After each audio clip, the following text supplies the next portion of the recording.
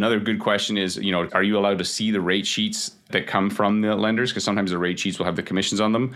And can you talk to a BDM? If you don't know what a BDM is, so lenders have business development managers. You could say, can I ask my business development manager about how the commission works? Because sometimes they won't tell you. They'll be like, I can't. They don't want to upset the owner of the company, but you just need to understand how this works. I know this is going to be a fact. I'm going to get some hate mail from owners out there for sharing this stuff with you. But honestly, let's just be open, tell everybody what's going on, and let people decide what's best for them. That's what I think. So if I get some hate mail on this, that's fine. I can live with it. But if you can talk to the BDM about that, then you have a fully transparent operation that you're dealing with. The most inspiring stories from today's most successful mortgage brokers. Join your host, Scott Peckford, on I Love Mortgage Brokering. Hey, Broker Nation, Scott Peckford here. Welcome to the I Love Mortgage Brokering Rookie Mortgage Broker Podcast. Every Friday, we talk to a rookie who's making waves in the mortgage industry, find out how they're succeeding, what they're doing to be successful today. However, today I'm going to switch it up a little bit, and I'm doing a solo episode, and it's called the Rookie Agent Survival Guide. So I believe that one of the big things that's near and dear to any new agent's heart is where they decide to sign up, which company they join. And so we created a survival guide with 25 plus questions you need to ask before signing on the dotted line. So that was kind of the impetus for the show. You can go to rookieagentguide.ca to download it. So that's rookieagentguide.ca. You can download it. And we are always updating it. So as the industry changes and evolves, we'll be updating that guide. So you can always use that as a reference for deciding where you should put your license. Before we jump into this episode, there's 5 main categories that we have in the guide. I'm not going to go through everything in it because there's quite a bit of questions in there, and I think it's important. This is a big decision for you as a new agent, where you hang your license and who you're going to partner with. And so it's really important that you understand all of the nuances of it, because too many people say to me, I didn't know this and they didn't tell me about that. And I don't think that people are dishonest. It's just that without clarity, it can feel like dishonesty if there's not clarity. And so this is why you need to have these frank discussions, because your livelihood depends on it. But before we jump into that, I want to give a huge shout out to Finmo, who's our title sponsor for this series that we do. And why do I love Finmo and why do we personally use it is because it's just easy to use. I remember when I first started in the mortgage business, there was only one program that we could use. So when we wanted to submit to lenders and the application thing, there was one option. And I think of it like one bridge to this island of lenders, and they didn't really update it, right? And now we've got multiple options. There's 3-4 different ways that mortgage brokers now in Canada have options. And it's fantastic because what's happening is everybody's upping their game. So whatever platform you decide that you want to use, fantastic. I just think that it's great that there's more choice and more competition, which means you as an agent is going to get a better experience, and your clients will as well. So Finmo, I think it's fantastic. It's a application, submission, and document collection platform. And right now, they already have over 260 lenders on there. So finmo.ca/ILMB to check them out. And let's jump into this show. So, okay, first category. So there's 5 I want to talk about: commissions, lenders, training, support, and then others. Kind of the category of a whole bunch of other things that fit in there. So let's talk about commission first. So in terms of questions you need to ask is you need to understand how do the splits work, right? How do they work? And then how do they change? Because often when you're new, you're going to go on a split to, it could be like you're on a 50-50 split for this many deals. But when does it change? Is it a certain number of deals? Is it a certain volume? There's so many different ways people do it. There's not one way. So you need to understand how that works.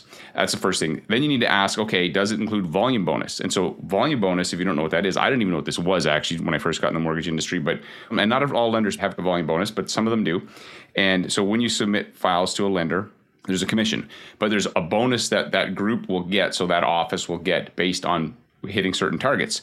And it can be significant. So it could be like 25 to 30%, on top of your commission. So you need to understand, am I getting my split on the commission and the volume bonus, or is it just on the commission? Because that can make a big difference in what the final pay in your pocket is. That's something you need to ask about. Ask about trailer fees. So you don't know what trailer fees are? Trailer fees are, some lenders, they don't pay a big commission up front. They pay it slowly over time. And so if you have brokerages or companies that want to push people to trailer fees, that's great long term. But what if you're not there long term? What if you leave? Do your trailers come with you? Do they belong to the brokerage, right? These are things that people, when 3-4 years in, they're like, I wish I would have thought to ask this stuff, but you don't know because you're still new and figuring out which way is up. And so that's why I think it's important that you know the answers to these questions so that there are no surprises.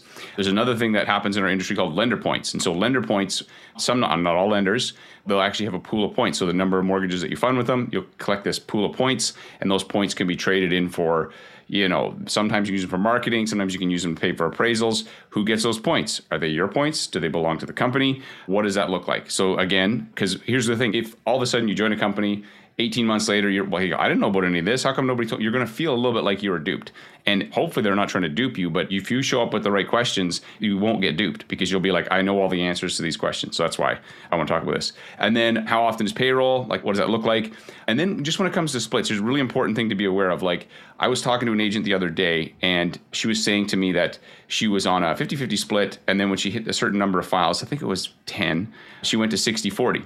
And I'm like, oh, it's fantastic. But then she said, I didn't realize that actually there was a royalty and a company split before the 60-40. And so it was only when she was looking at her pay statement, she's like, wait a second, the numbers don't add up. And so a question you need to ask is there a royalty fee? So often, if you're part of a national brokerage, there's benefits to being part of big brokerages. I'm not going to say that, but you need to know before my split, what comes off.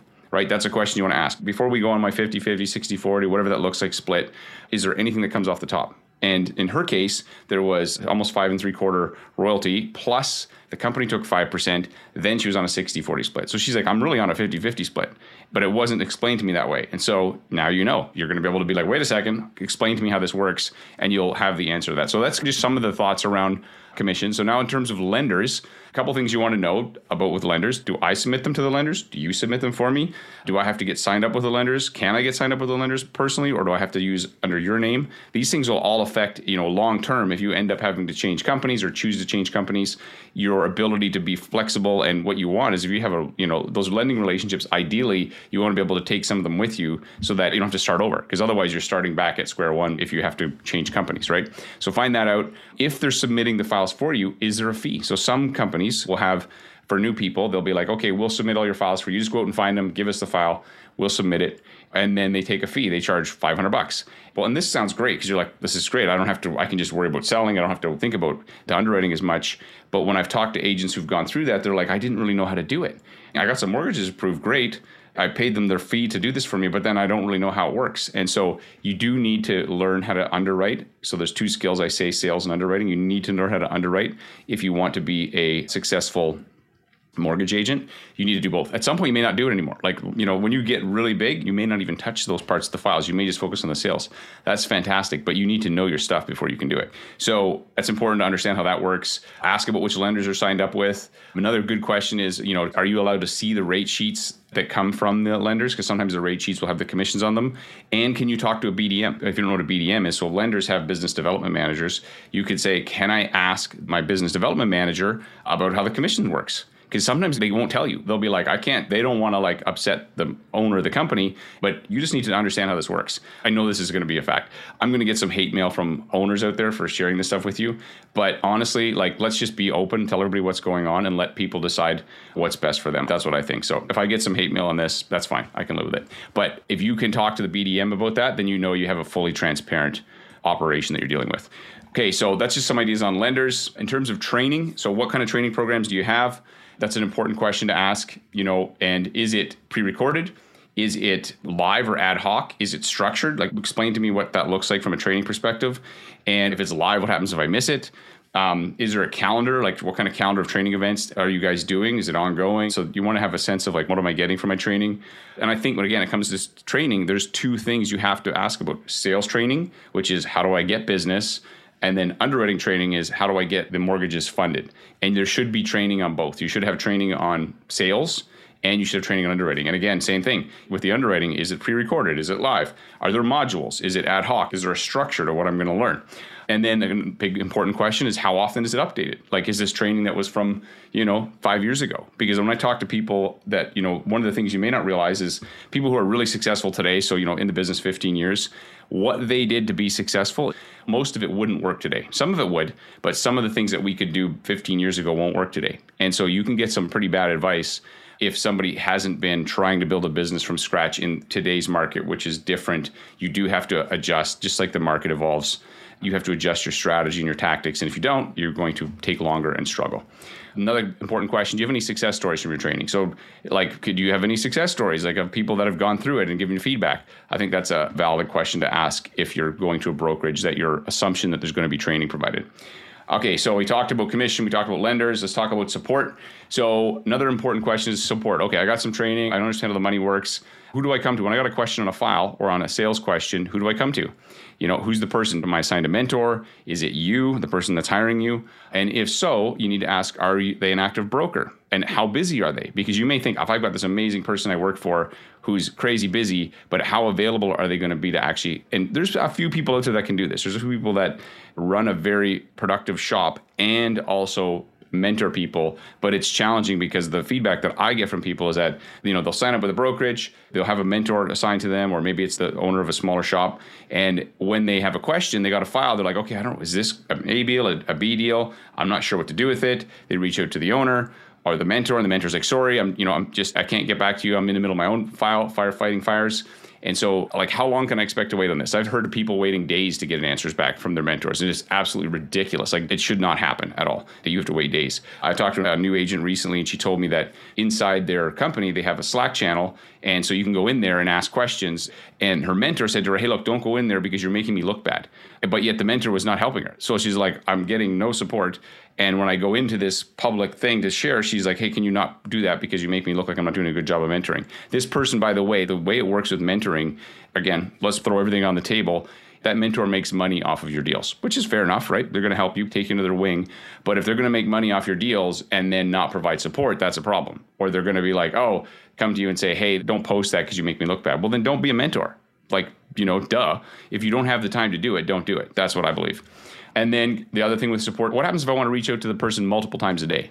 Is that even possible? Or would I drive them crazy? What if I have a lot of questions? Get a sense of what that would look like. And then what other options do you have for support? So is there a Slack channel? Is there some private Facebook group? Where else can I get support from you guys, from the company that I'm paying, because you are paying out of your commissions? What does that look like? Right? I talked about the Slack channel. So that's another area you need to talk about. And then I just have another category, other, because there's a whole bunch of other things. So you got to ask about fees. Okay, so are there any other fees I need to be aware of? What is the cost of E&O insurance? If you don't know what E&O insurance is, it's errors and omission insurance, and you have to have it if you're a mortgage broker. So what does it cost? Who pays for it? How does that work? What about license transfer fees? If you have a license somewhere right now and you're moving, what is the cost of that? Who picks that up? Some provinces in BC is $200. I think in Ontario it's $25, so it's no big deal. Transfer fees, what's that look like? Are there any monthly fees? And if there are, is it a tech fee? What's included? So the monthly fee that I'm paying, what am I getting for that monthly fee, right? Really important question. And are there desk fees? Some places have desk fees. So if you're like, hey, if I want to go in office, you got to spend an extra $300 a month or $200 a month to have a desk. You want to make sure that you understand all of the costs that are associated with it, not just hey, look, the split sounds great, but, the split is only a piece of the entire pie. If you have a great split, but you have no training, no support, your chances of success are very low because you're going to need a lot of training and help to get to that, first 5 to 10 million in production. So those are some of the questions you asked. In terms of perks and benefits, so are there any other benefits I should be aware of? Are there any niches your company's particularly good at? You can ask that question. Is there something that you guys have really dialed in? Is it possible, can I talk to a couple of the new people at your brokerage to find out what it's like there? Again, I'm going to get hate mail for sure. It is what it is. It's fine. So if you say, hey, can I talk to a couple of new people at your brokerage, and they don't want to let you talk to anybody, that should be a red flag. Because if the agents at the brokerage are saying wonderful things, that's probably a good sign. It's not the only thing, but you certainly want to know. And when you talk to that person, you want to get some straight up feedback on, support, how long, and that kind of thing. So ask some of these same questions. Can I see a copy of the contract? So this is another thing that's important to ask. What does your contract look like? What are you signing yourself into? Full expectation that if I decide to join your brokerage, that it'll work out. But what if it doesn't? What if I have to leave? What happens there? Who owns the clients? Do I own my clients? Can I take them with me? Do you own my clients? Especially your first ones, you go out and work really hard to find your first clients, and then you're like, oh, crap. I know of some companies that they literally keep all those orphan clients, and then they just market the heck out of them. So now you're competing with your previous company on these mortgages, on these clients that were yours to begin with. I personally think, hey, look, in the US anyway, we call mortgage brokers originators, which means you go out and find the business. It should belong to you as an individual. I don't believe it should belong to the company. And then another great question to ask is, what submission platform do you use? What are you guys using for submission, and what are the costs like?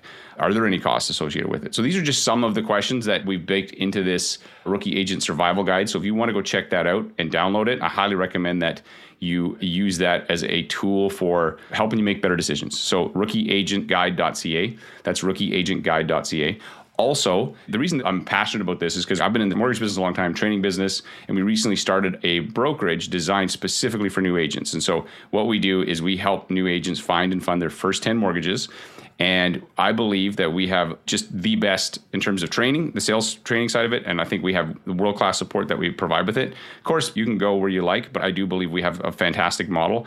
And the reason that I'm doing this episode is because in all these discussions I'm having with new agents, I'm like, holy crap, it's a little gong show out there in terms of what people get, what they're told, what the expectations are, and nobody really knows. And they sort of discover it over time. And I just feel like that's not the right way to do it. So if you want to check out my upcoming, I do a info session about our brokerage. You can go to get10funded.com. That's get10funded.com. Check out that info session. Check out what our brokerage is doing. And even if we're not a fit for you or where you are is happy, awesome. That's fantastic. But hopefully this tool will help you make better decisions, or this guide will help you make better decisions with your mortgage career. Thanks, guys, so much. I appreciate you. In the next episode, I will be talking to another top rookie that I'm excited to share with you. This is an I Love Mortgage Brokering production.